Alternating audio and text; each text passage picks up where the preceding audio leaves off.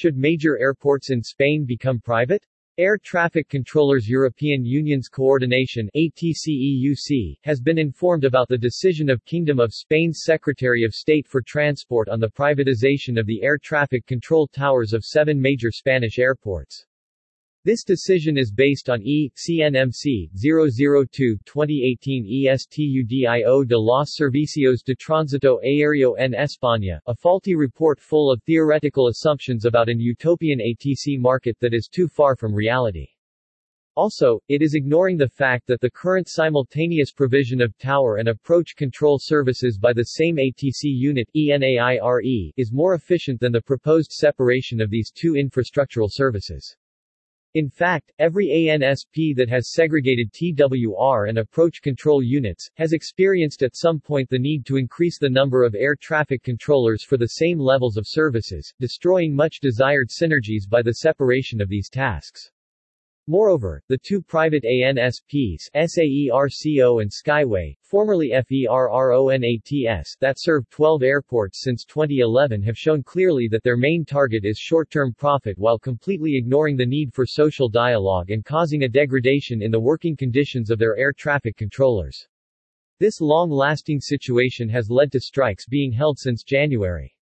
It is clear to ATCEUC that this way of conducting the provision of such a fundamental service only leads to underperformance and social conflict. This time, the Spanish Ministry of Transport has put on the table a privatization on a much bigger scale, affecting all principal airports except Madrid and Barcelona. Palma, Malaga, Gran Canaria, Tenerife Sur, Bilbao, Tenerife Norte and Santiago are all business and tourism centers which saw more than 82 million passengers in 2022, thus being vital nodes of the European network. ATCEUC highlights the risks involved in the transition of these towers to private contractors, considering the development of the latest privatization made in Spain. As a matter of fact, all the experienced ATCOs in the towers were replaced at once with new ones who had no local experience when they stepped in. Most of them did not have any operational ATC experience at all.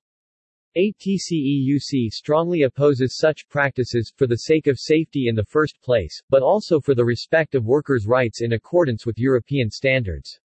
ATCEUC will seek the involvement of EASA in this matter, as the oversight authority responsible for safety, which is obviously being left out of the priorities of the privatization.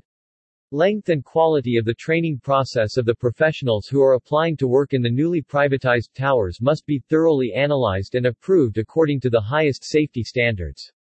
The planned privatization is overly ambitious because of the complexities of the segregation of the tower and approach services, as well as the sheer scale of the airports involved. It will make a significantly different picture with potential negative effects that could spread to the whole European network in the busy summer traffic, hampering the steep recovery from the pandemic.